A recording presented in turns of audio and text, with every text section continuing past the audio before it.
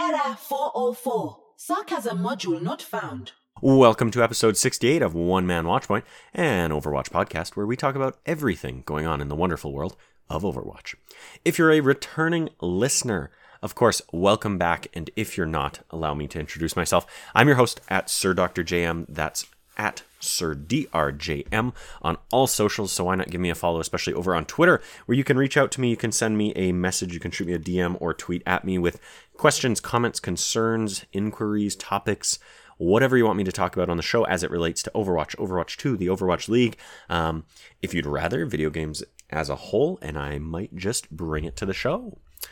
Enough with all that. We've got a big show to cover today, so let's move on. You can, of course, find this podcast over on all your favorite podcast services out there, Spotify, Apple Podcasts, Google Podcasts, etc., etc. So give us a follow, leave us a review, tell your friends, and all that jazz. Now, if you find yourself sitting in bed at night after every Wednesday's episode of One Man Watchpoint thinking, man, I sure just want to hear more of Sir Dr. JM's sultry voice, then of course, I would tell you to go check out the Ready Set Pwn podcast available on podcast services everywhere. Ready Set Pwn is, of course, your premier source for everything Vancouver Titans and Toronto Defiant, where I am the third chair, and along with my hosts, Chris at Lightforce and Alex at Omni Strife, we talk everything Vancouver Titans, Toronto Defiant, and generally speaking, we talk about the Overwatch League as a whole. We currently post every opposite Wednesday from Ready Set Pwn, but of course, with the Overwatch League returning for Season 5 in May, those schedules will be shifting soon, and both podcasts will be going back to a weekly format. Expect that to come probably mid to late April as the league starts on May 5th, but we'll figure out that schedule in the coming weeks. Now, on today's episode, we've got news. That's right, you heard it here first, people. We've got our first episode that's packed to the gills with news in a long time. We've got some Overwatch League Season 5 details. We've got Overwatch League homestand details. We've got sources leaking Overwatch 2 information, reports of troubled waters with Overwatch League sponsors, and more. So, without further ado, let's dive on in. The payload is moving. Reroute all personnel to stop it. We ain't stopping this payload, baby. Let's head on over to .esports.com with an article posted on March 11th by Liz Richardson. Now, just to highlight my scheduling here, obviously March 11th, shortly after last episode of One Man Watchpoint, but before the previous week. I'm stretching out the schedule on this one. Normally, I will only cover the previous week's information just because of the bi-weekly format of the podcast. But some pretty big news dropped, obviously, in the week of March 7th to 11th there, I believe around the 10th or the 11th. So we're going to cover that. Then we'll get to the previous week where we'll cover all of the big news that dropped this past week. So let's rewind time. March 11th, Liz Richardson, .esports.com. The article reads, Overwatch League Season 5 will include new Overwatch 2 maps playable Sojourn. Following news that players will be able to get their hands on Overwatch 2's closed beta in late April, the Overwatch League addressed how the sequel's updates and confirmed existence would affect the upcoming 5th season. In a new community update video, head of the league, Sean Miller and caster Matt Mr. X Morello told fans how teams and the season will adjust to playing on an early build of Overwatch 2. Considering the season kicks off on May 5th, Overwatch League teams need to get used to the new features and reworks in the sequel. Miller confirmed that all Overwatch League players now have access to the Overwatch 2 alpha test, giving them nearly 2 months to practice. More importantly for viewers, key parts of Overwatch 2 will be visible on opening day. The game's newest hero, Sojourn, will be available for professional players to use, and 4 of the sequel's new maps will be played throughout the season. The Assault game mode, often referred to as 2CP, has been eliminated and replaced with Push, in which 2 opposing teams try to move a friendly large robot across the map. Coliseo, formerly known as Rome, and New Queen Street, Toronto, are in the 2022 map pool for Push. Midtown in New York City is available in the hybrid category, and Circuit Royale, Monte Carlo, will be up for Escort. Considering a new game is in the mix and balance changes will be happening frequently, Miller addressed how those alterations will be integrated with league play. Quote, content drops, end quote, will be happening between tournament cycles, meaning a single patch will be used for each tournament. Fans can now dissect those tournament cycles for the next few months. The full 2022 Overwatch League season schedule is now available. So, little bit to dissect there. That, of course, came from our community update number 2, I believe, which dropped right around March 11th, probably on March 11th, if I'm being real here. Liz does a good job of sort of breaking down or highlighting the main points. Of course, we've got the closed beta coming in late April. Now, again, this article is a little outdated. A week later, I do believe they have announced that date, but we'll get there eventually. So anyways, that was great news. And then, of course, they also talked about the fact that teams were getting access or had access already to the Overwatch 2 quote-unquote alpha. Now, I do question their sort of throwing around of these terms alpha and beta, because, I mean, really and truly, what constitutes an alpha, what constitutes a beta in their world? I think they're kind of using the term alpha just to mean essentially, in a lot of ways, sort of beta 1.0 version.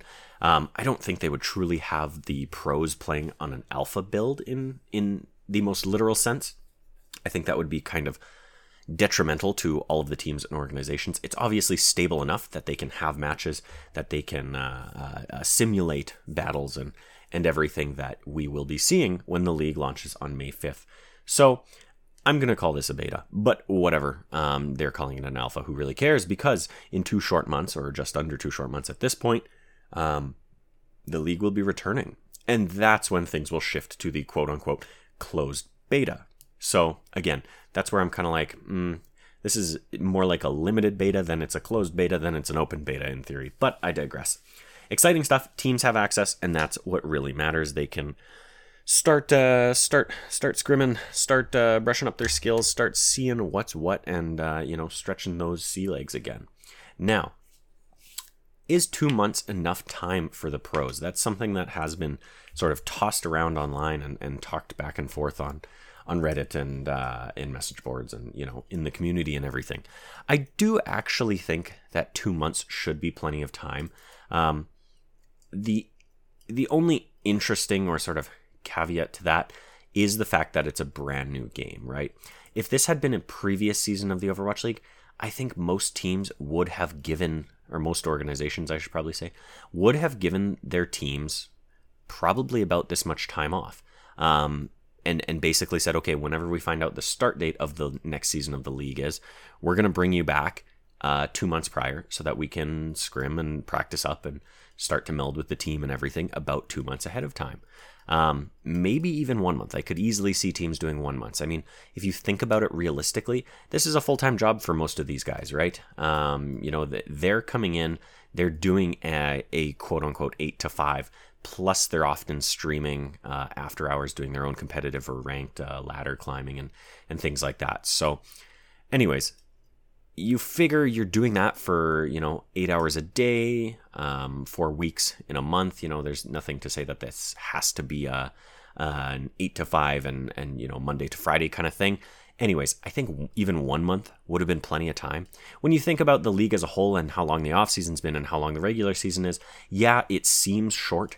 But again, this is what these guys do for a living. They are, this is their full-time job. They're not doing anything else outside of this as their, primary source of income or primary, time spender kind of thing. So this is really what they do. So I do think 2 months is plenty of time. I think they could have even gotten away with a little bit less.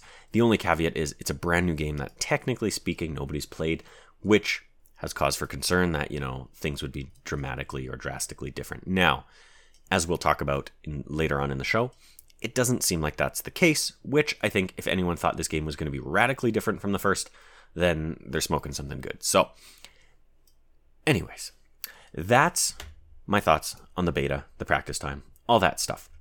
Moving along from there, the league kicks off May 5th, which we knew, so that's great to hear. But this was the announcement that Sojourn would for sure be playable.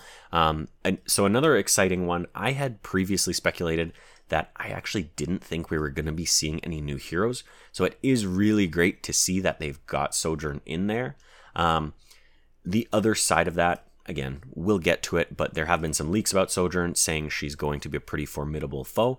And that was one thing that I had actually spoke on the previous episode of Ready, Set, Pwn, just kind of theorizing that typically speaking, when characters have been added into Overwatch, obviously we haven't had any for the past couple of years, but all of them in recent memory have been a little bit broken, a little bit overtuned to the point of overpowered in some cases. I think, when I think back to Echo dropping, teams needed to learn how to play Echo, and nowadays Echo is kind of a staple in a lot of ways. There's definitely a few other strategies, but for a long time the meta was definitely Echo dependent. If you didn't have a strong Echo, given her mobility, given her a range, given her speed, and especially given her ult, you could really do some serious damage if you were a killer Echo. I mean, when we saw a player like Shockwave join the Vancouver Titans, that was kind of one of his strengths, was he was a really sick Echo. So anyways, you want more evidence of that? Look at Sigma, who came just before Echo. Look at a player like Choi Oben over on the San Francisco Shock, who realistically, in my mind, they kind of set the double shield meta with Orisa Sigma and Choi's stellar Sigma play.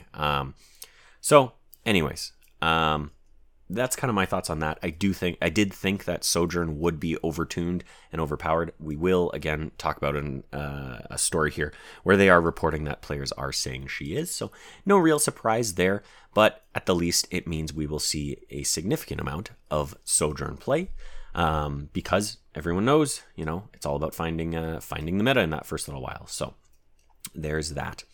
Then moving on to the game modes and maps. So obviously, confirmation that 2CP is gone, which we did technically already know, but good to see that they're actually announcing as a part of here's the Overwatch League 2022 map pool, and there is no 2CP on there. Of course, being replaced with push mode. And the new maps, definitely exciting stuff, definitely things looking good there. We're getting a new hybrid map, a new escort map, 2 new push maps. Obviously, push is a new game mode, so duh. Overall, exciting stuff. Glad we're seeing Midtown, New York getting some representation there. I'm sure that's going to be exciting for everyone from New York. Finally, Canada getting the representation we deserve. Obviously, Sojourn being a Canadian hero, but also with New Queen Street, the Toronto map, finally going to be used. So exciting stuff there. Really exciting that we're going to see those coming into play. Obviously, Coliseo and what was the other one? Circuit Royale, the Monte Carlo map and the Rome map. We've seen a little bit of those already with the show matches, but really exciting as well to see those coming into play. I do wonder why we're not getting a new control map, although I also kind of think they could be, holding their cards in a lot of ways on a few things so that they can really have, a couple different sort of marketing hits throughout the season and everything like that. If this is the map pool for the entire season, then hey, that's a big deal. But they could definitely shake things up in between stages, right? With the first tournament cycle, this could be the map pool, and they could easily announce for the second one that things are changing up a little bit. Or they could do first half of the year on this map pool, second half of the year on a different map pool. I don't know. Whatever they want to do gives them an opportunity to sort of hold some cards here and then show them later down the line. I do obviously think it would be really fun to see new maps because, I mean, hey, who doesn't like new maps, new settings, new locations, etc. But who knows what we'll see there. Interesting that Control is the only one with no new maps, though. But I do also think that Control was probably one of the more balanced map pools. Ilios, Lijiang, Oasis, they're all pretty steady maps where they have some good sort of strategies behind them. They have a good setup to them, and you do see some really balanced kind of play in those maps, especially Ilios and Lijiang, if you ask me. Oasis is a little less exciting, but regardless, things are looking good on the map pool front.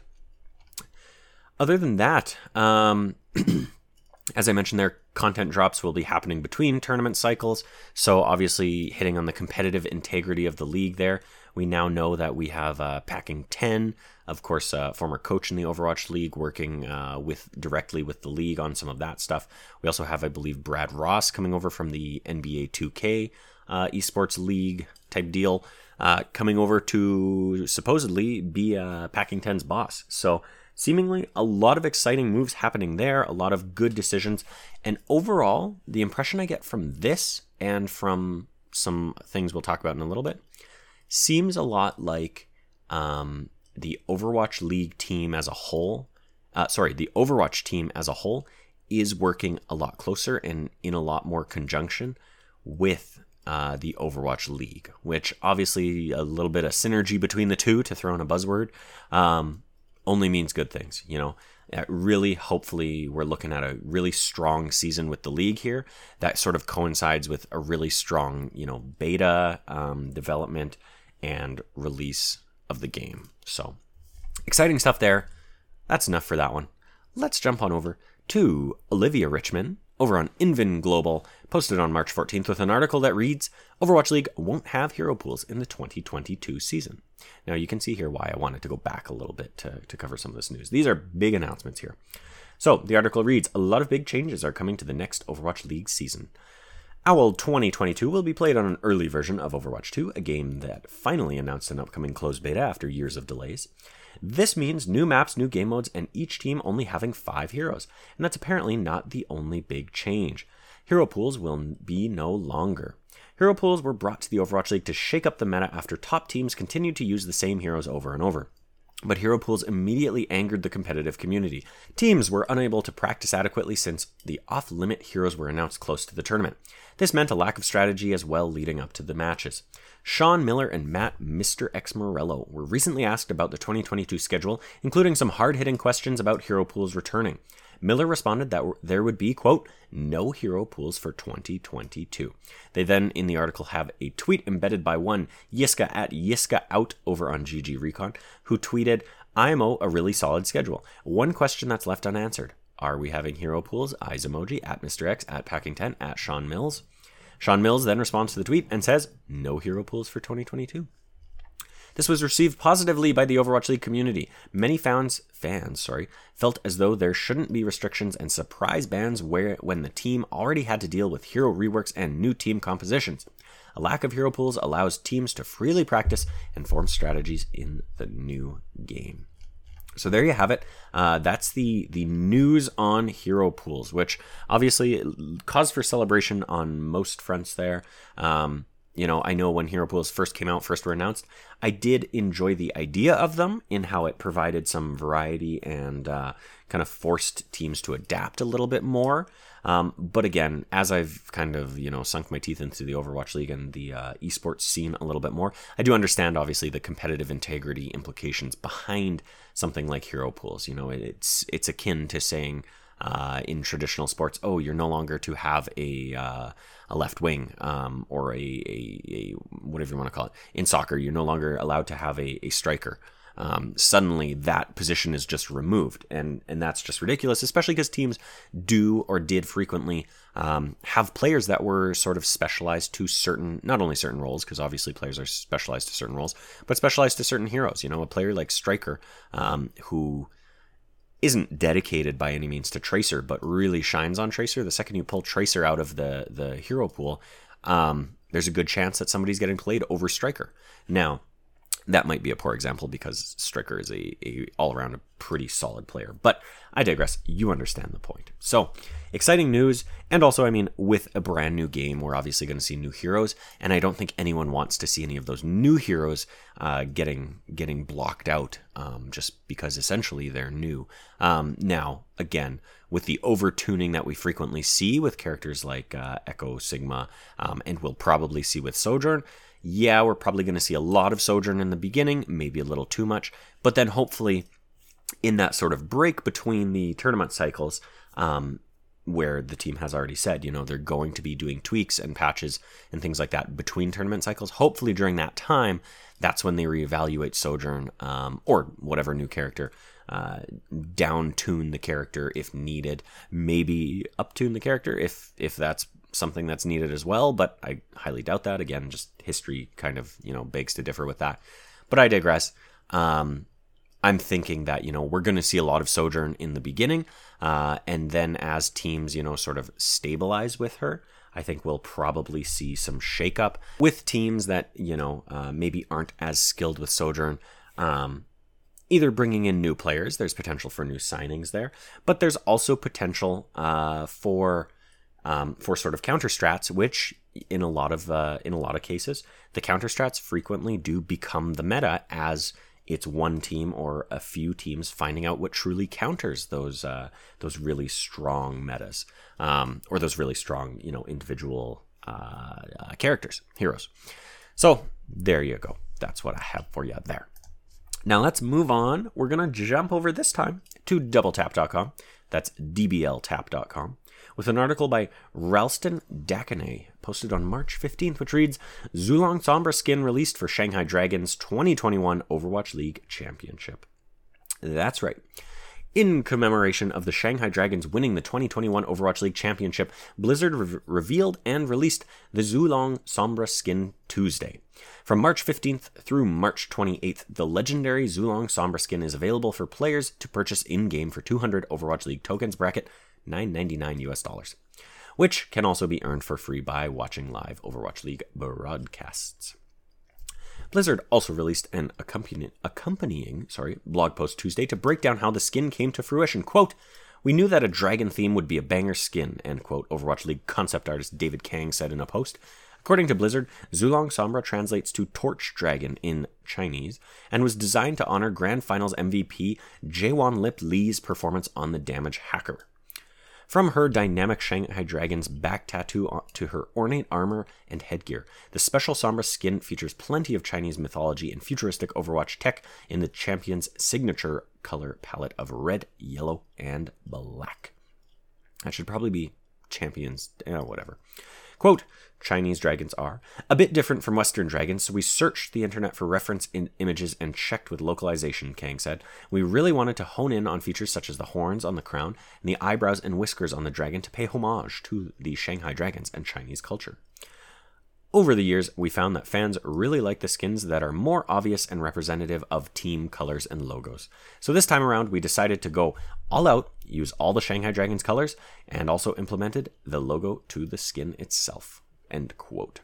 Marking the start of the 5th year of the league, the Overwatch League 2022 season will kick off on May 5th with the LA Gladiators versus the New York Excelsior at 3 p.m. ET. So there you go. It's sort of in a lot of ways, a little bit of a PSA. Get your skin now. This episode, obviously posting on March 23rd, means you have about 5 days to get the skin before it's gone.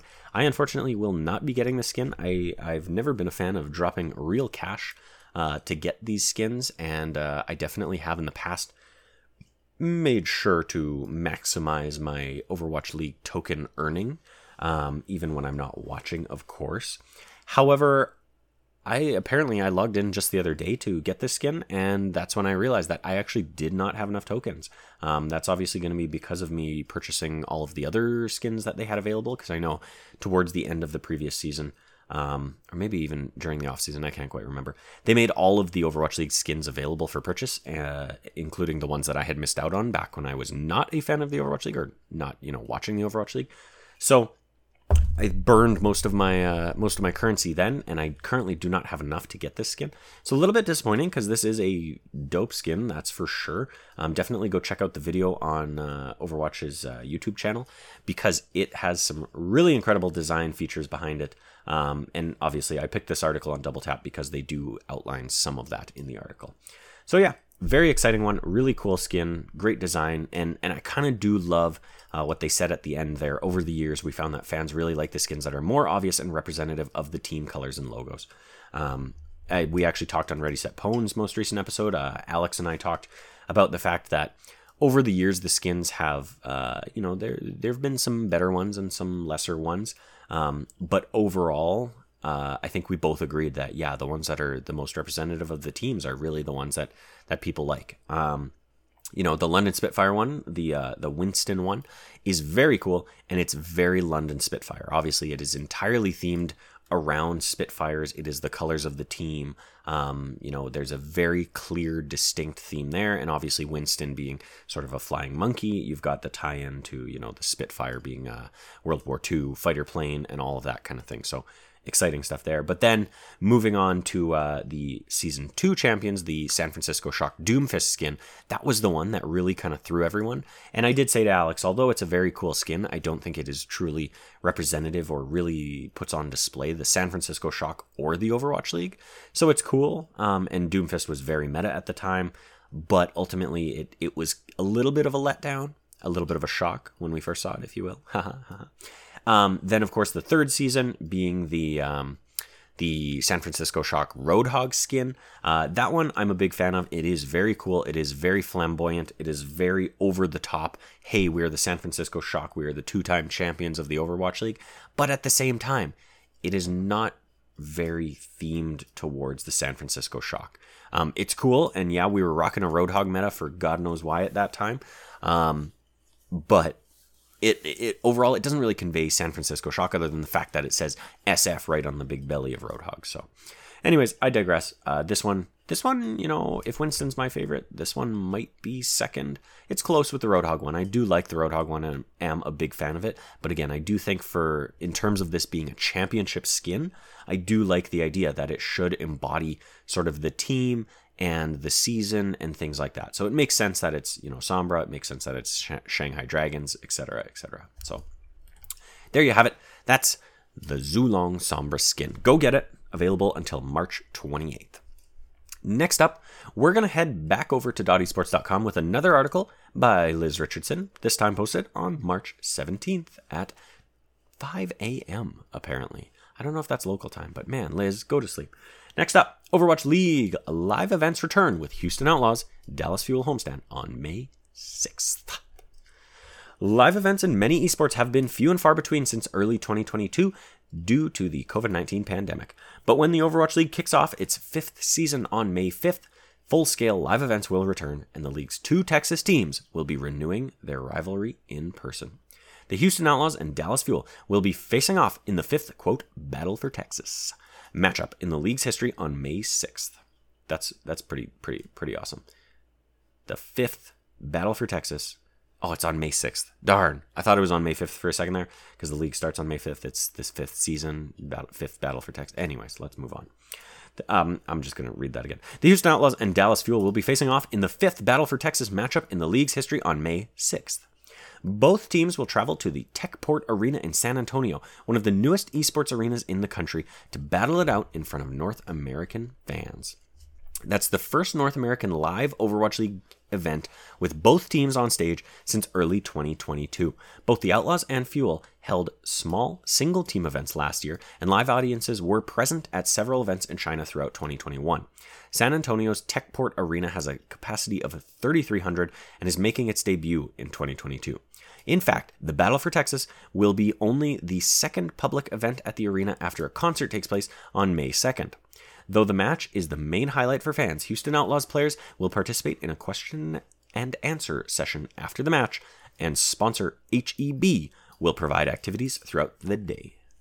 Quote, Dallas and Houston have the best rivalry in the Overwatch League, and this is a great way to start the season, end quote, said Mike Rufai, owner and chief gaming officer of Envy Gaming, who owns the Dallas Fuel. Tickets for the May 6th Battle for Texas event are now on sale. And of course, we have a link to the, I'm guessing to like Ticketmaster or something like that. etix.com, Techport Arena, Battle for Texas, Houston Outlaws versus Dallas Fuel. Let's see, how much are these tickets?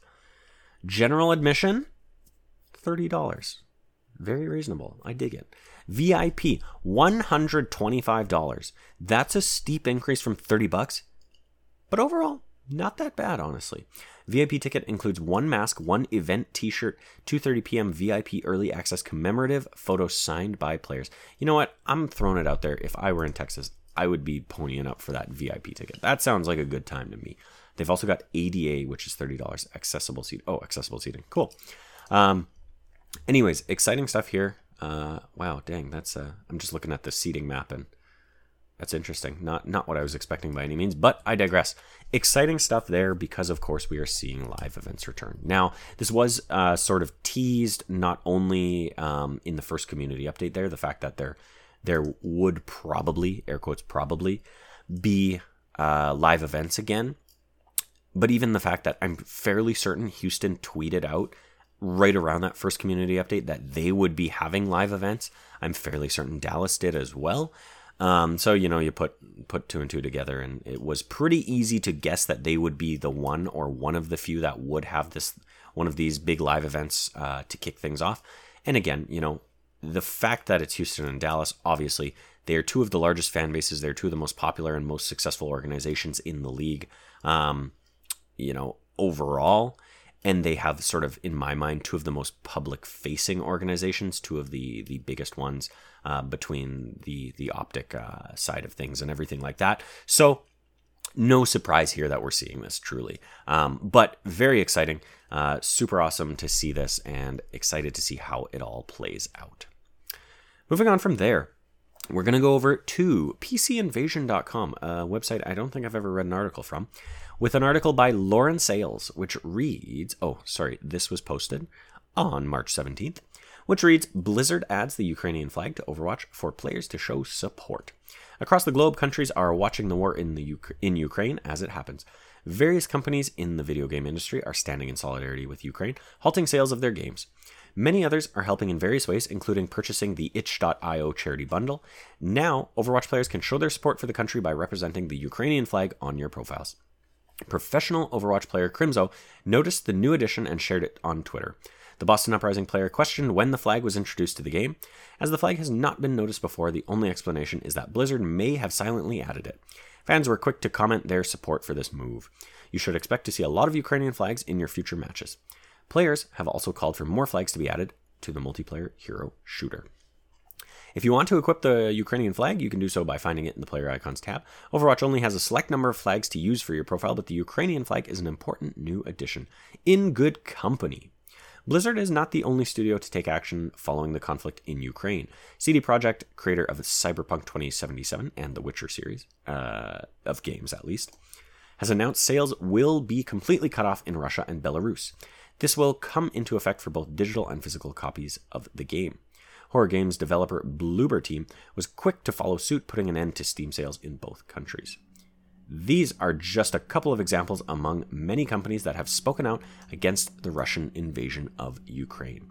By adding the Ukrainian flag to Overwatch, Blizzard is sending out a clear message of support that its player base is likely to get behind. We then have the tweet embedded there from Crimzo, which says, when the heck was this added into the game? And has a screenshot of the player icon screen in Overwatch, and of course highlighting the Ukrainian flag.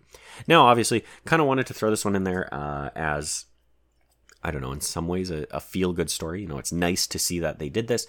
Obviously, there are better and bigger things that a company like Blizzard or like Activision Blizzard could be doing. They've got some problems to sort out right now, but I would like to see some more action on their part. It has been great to see, companies like Epic. I think Epic Games just this past week announced that they're donating all proceeds from Fortnite for the first 2 weeks of the latest season, which I think just dropped, to Ukrainian aid. And if I'm not mistaken, I think I heard yesterday or today that is already at a staggering like $36 million or something like that. So anyways, it would be really great to see Activision Blizzard or even just, Overwatch or something like that take a move like that.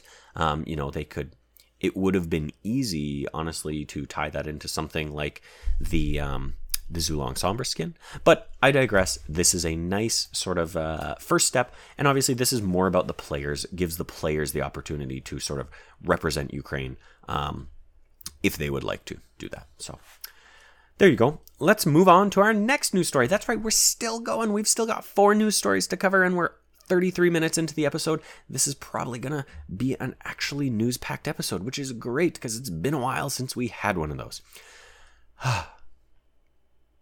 Next news story. We're going to go over to Forbes.com with an article by Chris Holt posted on March 18th. This one reads, the Overwatch 2 beta start date has been revealed. The Overwatch 2 beta is fast approaching, and the dev team touched on more details during a Twitch live stream. Most importantly, Blizzard revealed the date everyone wants to know. The beta starts on April 26th, 1 week before the Overwatch League season starts. They've then got the tweet embedded from the @PlayOverwatch account. #Overwatch2 PvP beta is coming April 26th. Beta sign up and the blizz.ly link there with a nice image of everyone's favorite Sojourn, which has, of course, the maple leaf featured on her shoulder, and says Overwatch 2 PvP beta begins April 26th. Owl players, Blizzard staff, and some other folks have access to an alpha that's currently underway. One big change those folks are getting used to is the fact that Doomfist is now a tank. We'll talk about that in a minute, as the devs confirmed in the stream after months of speculation. The CC Heavy character has been a damage character until this point. Not all players will get access to the Overwatch 2 beta, unfortunately. However, you can sign up on the Overwatch website for a chance to make it in. It's also only available on PC, meaning console players will miss out for now. They've then got another tweet there embedded by the Play Overwatch account, which reads Doomfist certified tank in hashtag Overwatch 2 and a little flexy emoji. So there you go. That's a quick story about that. But I did want to bring it up because that was kind of probably the biggest news to drop from that other community update. I don't know if they're actually calling it a community update, but from that Twitch stream that they did, which I believe was on March 18th. Yes, that would have been last Friday. So I did watch the stream after the fact. I think it was just under an hour long. It was interesting, and we'll see. I might just throw in a sort of topic at the end here. I'm just writing it down so I don't forget. Anyways, it was interesting because it was just a sort of, hosted thing with Zoe hosting it, talking to a few of the team members, including Aaron Miller, obviously, of the Overwatch team, and just kind of dissecting some of what's going on with Overwatch 2 and providing us some updates. It wasn't super juicy, and that's kind of what I might just talk about at the end of the show here if we have a little bit of time there. So anyways, exciting stuff that this was announced that the actual PvP beta would be dropping this at this point. It's not an open beta. That's sort of another big tidbit that they do mention there. Unfortunately, not everyone will have access. Yeah, that's because it's a closed beta. This also adds into why I'm saying, okay, so the pros have access right now, as we know, so do some other players, content creators, Blizzard staff, some other folks, as they mentioned in the article. That's why I kind of say, okay, it's beta 1.0, and then it moves into a sort of more open closed beta. It is a closed beta now. It changes into a slightly less closed beta, but it's still a closed beta. It's still not open to the public, and they're still only granting certain people access. And on top of that, there have been rumors that I don't have an article on, but there have been rumors that entry into the beta is currently being looked at through the lens of your SR. So realistically, they're looking for very good players. They're looking at a high SR player to join the beta because they want that high level play to really help with the tweaking and tuning of the game and balancing and everything. So kind of a barrier of entry, but that is a rumor. So technically, I wouldn't put too much behind it, but I could see it really. A little bit sad, obviously, that console players won't be able to have access to that beta, but also not incredibly surprising. In the past, things like this have been traditionally, pretty locked to PC, I would say. They do frequently have, as sort of a beta opens up, they do frequently have a more open beta available to console players. I know for Overwatch 1, I believe they actually did do something like that. I think that's actually where I played Overwatch for the first time, was the sort of open beta that they had. And then if I'm not mistaken, I didn't actually get the game until maybe 6 months, 8 months after that. But I digress. If it gets players in, if it gets people interested, all it's going to mean is increased sales and a larger player base. So I'm excited. I want to see this beta get rolling. I want to see people getting access. And I want to hear more about Overwatch 2, obviously. Let's move on. Next article here, posted on March 18th, takes us over to GG Recon with an article by everyone's favorite, Yiska. I don't even know Yiska's last name. Sasha Yiska. Oh, there it is. Heinisch. There you go. Easy. All right. The article reads, sources, Sojourn, Orisa, and Doomfist abilities from the Overwatch 2 alpha. There's that word alpha again. I hate it. Anyways, let's move on. GG Recon has talked with several sources who have had access to the closed alpha test of Overwatch 2's PvP mode. Due to these parties having signed non-disclosure agreements, sources have requested anonymity. Several sources have shared that the gameplay experience has held steady to Overwatch's, quote, profile, while encountering noticeably fewer shields.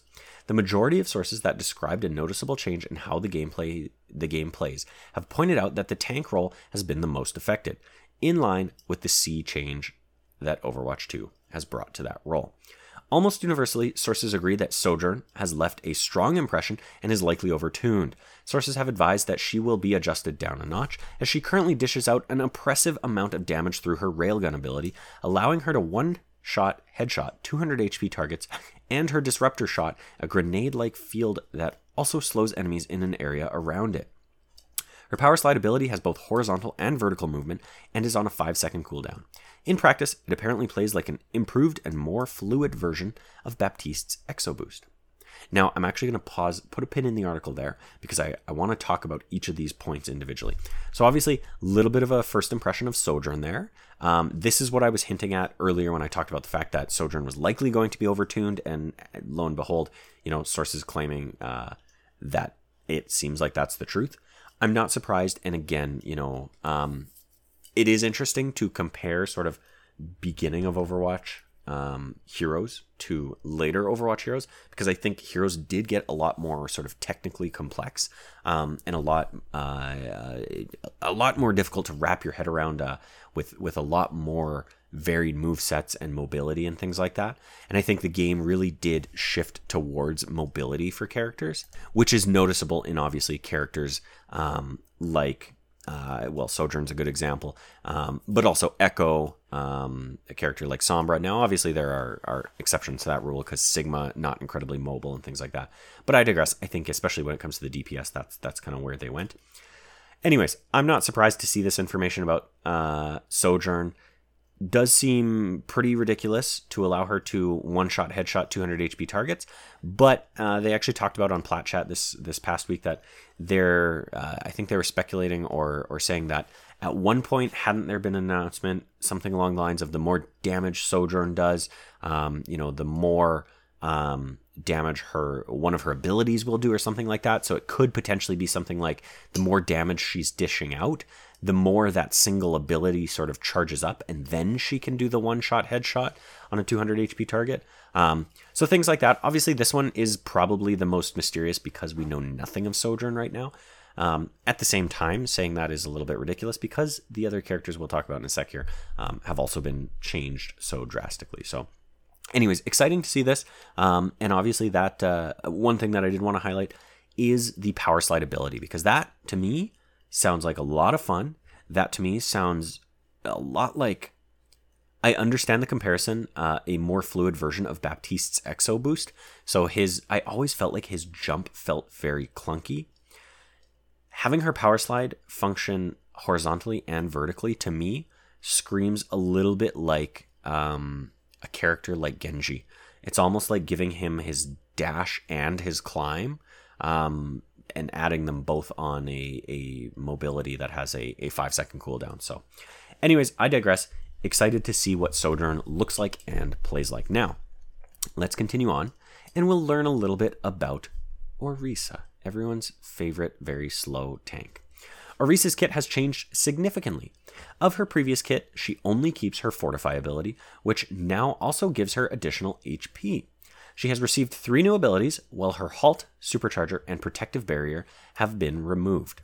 Instead, she's received a new ability called Energy Spear, a javelin which knocks opponents back upon hit and deals additional damage when shoving them into a wall. Her new E ability, Spear Spin, destroys projectiles in front of Orisa, giving her additional movement speed and pushes enemies out of the way. Finally, her new ultimate, Terra Lance, pulls opponents towards Orisa in a large radius, reducing damage taken by her as she becomes immune to crowd control effects and channels the ability. The longer the ability is channeled, the more damage is dealt.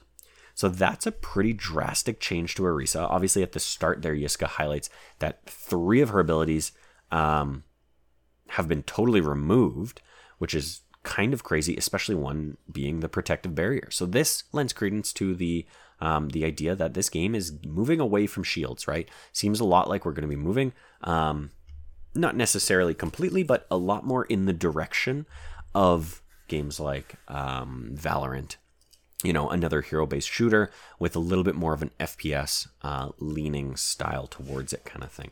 Obviously, I think Overwatch will remain more ability-based than strictly shooter-based. which is obvious when you just look at how Overwatch has played traditionally and when you look at how Valorant plays. I think Valorant leans more to the CSGO side of things, whereas Overwatch leans more towards the Team Fortress 2 side of things, maybe.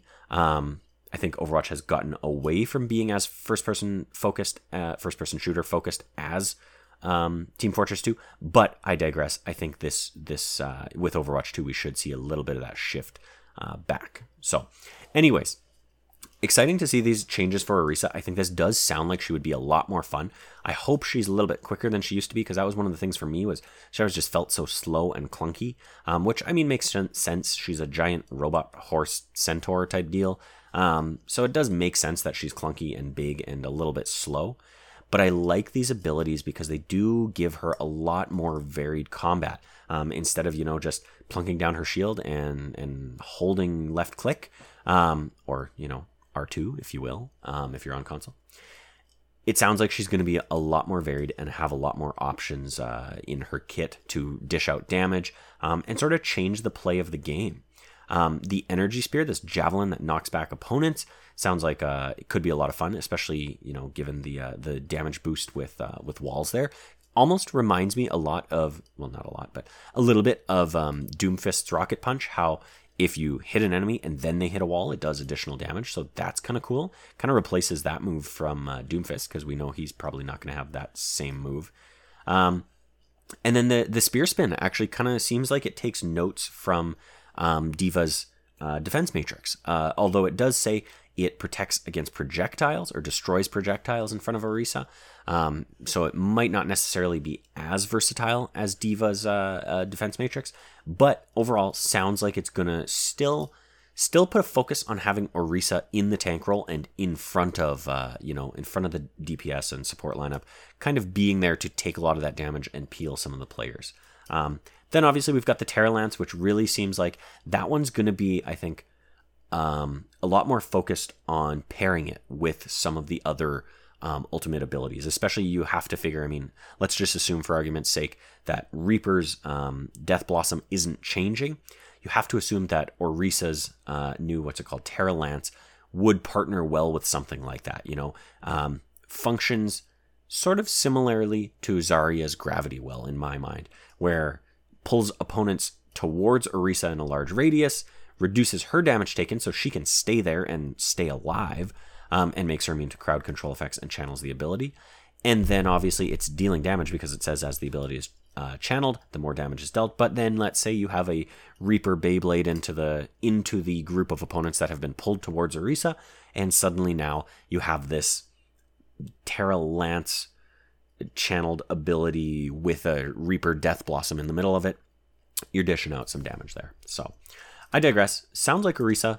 I like the sounds of these changes. I think it sounds like it makes her quite a bit more versatile and fun to play, honestly. Moving on from there, let's close out this article with the Doomfist rumors. Doomfist has moved to the tank role and has had his kit adjusted as well as his HP increased. Rocket Punch had its damage lowered significantly, but receives additional functionality through a new ability introduced in the kit. The new skill, Power Block, which allows him to absorb damage for a short amount of time, will charge his Rocket Punch's damage temporarily to comparable levels as they are on live today. Rising Uppercut and Seismic Slam have been made into one ability, in that Doomfist will uppercut at the start of the ability while slamming down in a much wider area to provide crowd control. The damage of this ability has also been described as moderate. No other additional heroes have made the alpha test so far.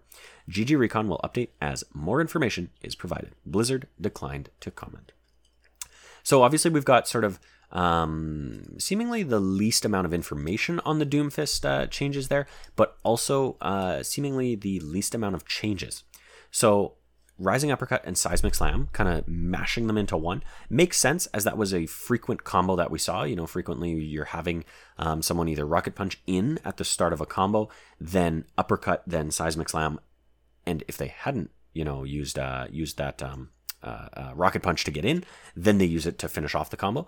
So there was that, which of course built up the sort of shield that Doomfist used to have. Doesn't sound like he's going to have that anymore, but I digress. So anyways, interesting that they're kind of mashing the Uppercut Seismic Slam together. The big question in my mind will be, does he still have that sort of float after he uppercuts? Because that was one thing that you kind of saw could actually be used to your advantage, was he did that uppercut in, and then you kind of drifted or floated there for a second, so you could reposition, you could retarget, you could sort of reassess the situation. So I do wonder how quick or how... I don't know what the delay between those two is, given they're on one ability now, but interesting nonetheless. And then, of course, Rocket Punch being having its damage lowered. No surprise, that was a pretty oppressive skill when fully charged. But being used with this power block is interesting, because that's kind of where it brings him into a tank and really allows him to, again, just like I was saying with Orisa, be on the front lines, be interrupting the disruptors or whoever's peeling for your team, that kind of thing. So that's kind of where you see the focus of Doomfist coming into the center of attention and really being that force in the on the front lines kind of thing. So there you go. That's a breakdown of what Yiska's hearing some of these heroes are looking like. Really interesting stuff here. I think if I had to look at any of these, I mean, obviously we're all excited for Sojourn because she's a new hero altogether, but I'm really excited to see these Orisa changes. I think they sound like they could make Orisa a lot more fun and a lot more versatile. So I'm really excited to see that. I was never really a big Doomfist fan. Maybe that's just because I wasn't good at playing him, but I digress. I'm excited. So moving on from there, we're going to head over this time to an article posted on March 19th over on Kotaku.com by Zach Zweisen, which reads, report, 2 months before return, Overwatch League still has no sponsors. In less than several weeks in May, the 5th season of Activision Blizzard's official Overwatch League starts kicking off with a large live event in Texas. However, this close to the start, the league still lacks any sponsors. Officials claim there are, quote, ongoing discussions happening with various partners, but following numerous lawsuits and accusations of sexual harassment last year, it appears companies might still be wary of getting involved. Due to COVID-19, the Overwatch League hasn't held a live event in North America since early 2020. Starting the next season of the popular eSport League with a large in-person event is a big deal for the Activision Blizzard and various teams and folks involved with the league. It will also be one of the first places Overwatch 2 debuts, the still in development sequel to Blizzard's popular hero shooter. But as reported by the Washington Post, the Wall Street Journal, the Washington Post, as the league ramps up for its biggest return and a new era of Overwatch, it currently is running without any major sponsors. Big corporate sponsors like Kellogg's, State Farm, and Coca-Cola ended their advertising deals with the league following the public reveal of a lawsuit filed on July 20th, 2021 by the California Department of Fair Employment and Housing after a years-long investigation turned up stories of multiple women suffering daily harassment and abuse while working at Activision Blizzard. And the Washington Post was told by these companies that none plan to restart their advertising or sponsorship deals with the league in 2022. Though the companies also declined to say if the decision to skip 2022 was due to the ongoing lawsuits Activision Blizzard faces. Last season, Comcast was the official internet service provider for the league, but now Comcast, who owns Overwatch League team the Philadelphia Fusion, told the Post that the company also had no current plans to sponsor the league. The new head of Overwatch League, Sean Miller, told the Post that plans for this new season had been in the works for some time now, and they were open to, quote, amplify those plans, end quote, with any future sponsors. When asked about the complete lack of sponsors on the league's official website, Miller told the outlet that it was currently in discussion with both past sponsors and, quote, potential new ones, end quote. Kotaku contacted Activision Blizzard about the lack of sponsorship. But a few weeks before the league's big return, it seems companies aren't quite ready to jump back in.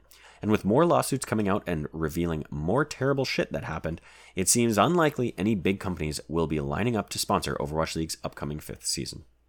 Earlier this month, for example, a new lawsuit was filed by parents of an Activision Blizzard employee who argue that frequent workplace sexual harassment contributed to their daughter's suicide during a company retreat in 2017. So there you have it. That's a lot of information about the Overwatch League sponsors returning or not returning, seemingly.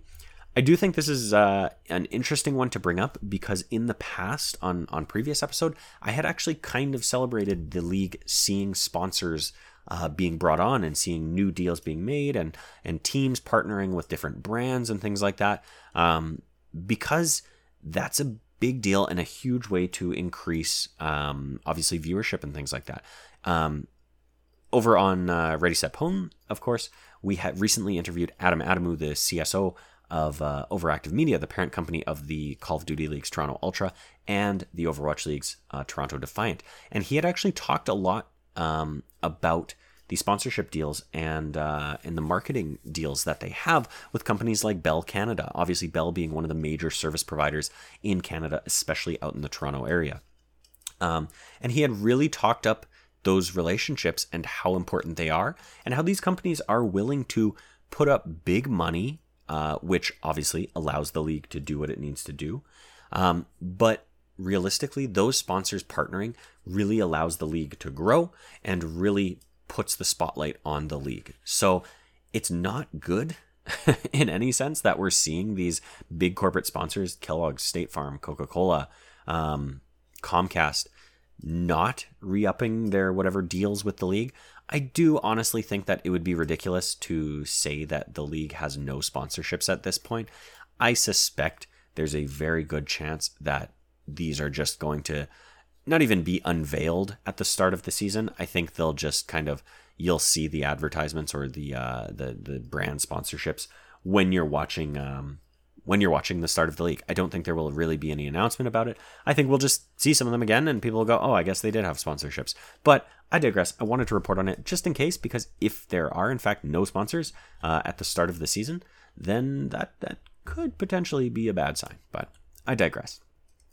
Let's move on to our final news story of the week. That's right. We're at 56 minutes into this recording, and we still have one more story to cover before we close out the show. That's what I call a good news week. Let's move on. We're going to go over to Double Tap. That's dbltap.com with an article this time by Alexandra Hobbs, posted on March 21st. That's yesterday. Overwatch 2 leak seemingly confirms tank Doomfist. New look for Soldier 76. Now, you might be saying, didn't we just talk about the tank changes for Doomfist? Yes, we did. This is slightly different, so let me dive in there. The Overwatch League's official Facebook account might have accidentally leaked a new look for Soldier 76 in the upcoming Overwatch 2, as well as Doomfist's change to tank. The OWL Facebook post, which has since been deleted, shared an image of the hero select screen, which gave a glimpse at some of the changes heading to the long-awaited sequel. Players were quick to highlight the changes that they had spotted, the first being that Doomfist had been slotted into the tank role. The hero had traditionally been a damage character, though fans had been speculating of the character's transition to tank role for some time. Previously, Blizzard had revealed they were testing out Doomfist in a tank role, but never confirmed if this change would happen. Next, players spotted that the background of the screen appeared to be a version of Ilios in a different time of day. Finally, a new look for Soldier 76 showing that his face mask had been altered slightly, now only covering his eyes. Fans also spotted that the hero's gray beard has been revealed, matching his hair. Fans took to Reddit to discuss the leak after the original post was deleted. One user said, quote, "I'm so ready for Tankfist. I've always been drawn to playing him, but never done well because I don't play him like DPS he's currently supposed to be." End quote. That was a great pull from Reddit. The Overwatch 2 PvP beta is set to begin on April 26, 2022. To sign up, PC players can head to the Overwatch website, log in with their Battle.net account, scroll to the bottom of the page, and click the Sign Up Now button. So you can see why I wanted to bring this one up. It's interesting because at this point, like, we're now in a cycle where we're getting leaks that don't reference other leaks. But we also even have confirmed information that some of the leaks don't seem to actually know is confirmed. So like Doomfist being a tank, I'm 99% sure at this point they flat out said that in last Friday's community update that he's being tested, he's being played on tank. They did mention they're testing with him on tank, but like in my mind, he's a tank now. And I think, Yiska's article confirms that. So it's interesting to see this one kind of dancing around the fact and saying, oh, the Facebook page may have announced or may have leaked that. But I digress. Just a few little tidbits in here that are interesting. Obviously, more about Doomfist tank, but also people sort of breaking down the Soldier 76 information, or I guess sneak peek kind of thing. Just exciting to see the design changes. I think those are some of the things that they really could be could be saving for that those marketing beats. They really could be, saving that for the pop of, hey, here's you wanted something juicy, here's another character, here's the changes we've made. Pardon me. Here's what he now looks like, even just his player icon and things like that. Kind of a drip feed of content, but I digress. They could be just teasing out these kind of things. So anyways, interesting stuff there. Just kind of wanted to bring that up because it'll be exciting to see these reveals as they happen later on. Now, with that story taken care of, that actually brings us downtown to the end of the show. So let's wrap things up. I have a bad feeling about this. That's right, we've reached the end of episode 68 of One Man Watchpoint and Overwatch Podcast. As I have mentioned a couple times here, I'm very thrilled that we finally have an episode that was not even a stretch to reach 1 hour long. We got here very naturally, and it was very exciting because we had lots to talk about this past week. So, as I mentioned, this was episode 68 of One Man Watchpoint and Overwatch Podcast. Thank you so much for listening. I'm, of course, your host at Sir Dr. JM. That's at Sir DRJM. You can follow me on all socials at Sir DRJM. If you'd like to interact with me, hit me up on Twitter, shoot me a DM, tweet at me, whatever you want to do. Give me questions, comments, concerns, topics, inquiries, whatever you've got to talk about as it relates to Overwatch, Overwatch League, or video games as a whole, and I'll bring them to the show next week. You can, of course, find this podcast on all your favorite podcast services out there, Spotify, Apple Podcasts, Google Podcasts, etc., etc. So give us a follow, leave us a review, tell your friends, all that jazz. And of course, again, check out Ready, Set, Pwn, where you can listen to myself and Chris and Alex, that's Light Force and Omni Strife, talk about everything Vancouver Titans and Toronto Defiant, as well as a little bit about the league as a whole. Thank you so much for listening to today's episode. We'll catch you in 2 weeks' time, which will, of course, be April 5th. We'll be moving into April. And at that point, we might just have some news to talk about in way of shifting the schedule of the show. I definitely think we'll have some news to talk about in way of Overwatch 2. Given the cadence that they have now sort of started to establish with these community updates, I suspect we're getting one at the end of every week. I have my fingers crossed. If you're curious, my thoughts on the content drop schedule of things, go check out a couple of tweets I put out a few weeks ago. I don't tweet too often, so if you go to my Twitter page at SirDRJM and just look at my tweets, you'll find the ones I'm talking about where I had established the fact that the Overwatch League really missed an opportunity to have a regular content drop schedule leading into the league to really build up hype and really market themselves. But I digress. Check that out. Check me out on Twitter. Follow me there. Follow this podcast. Subscribe, like, share, all that fun stuff. We'll catch you in 2 weeks' time. Goodbye.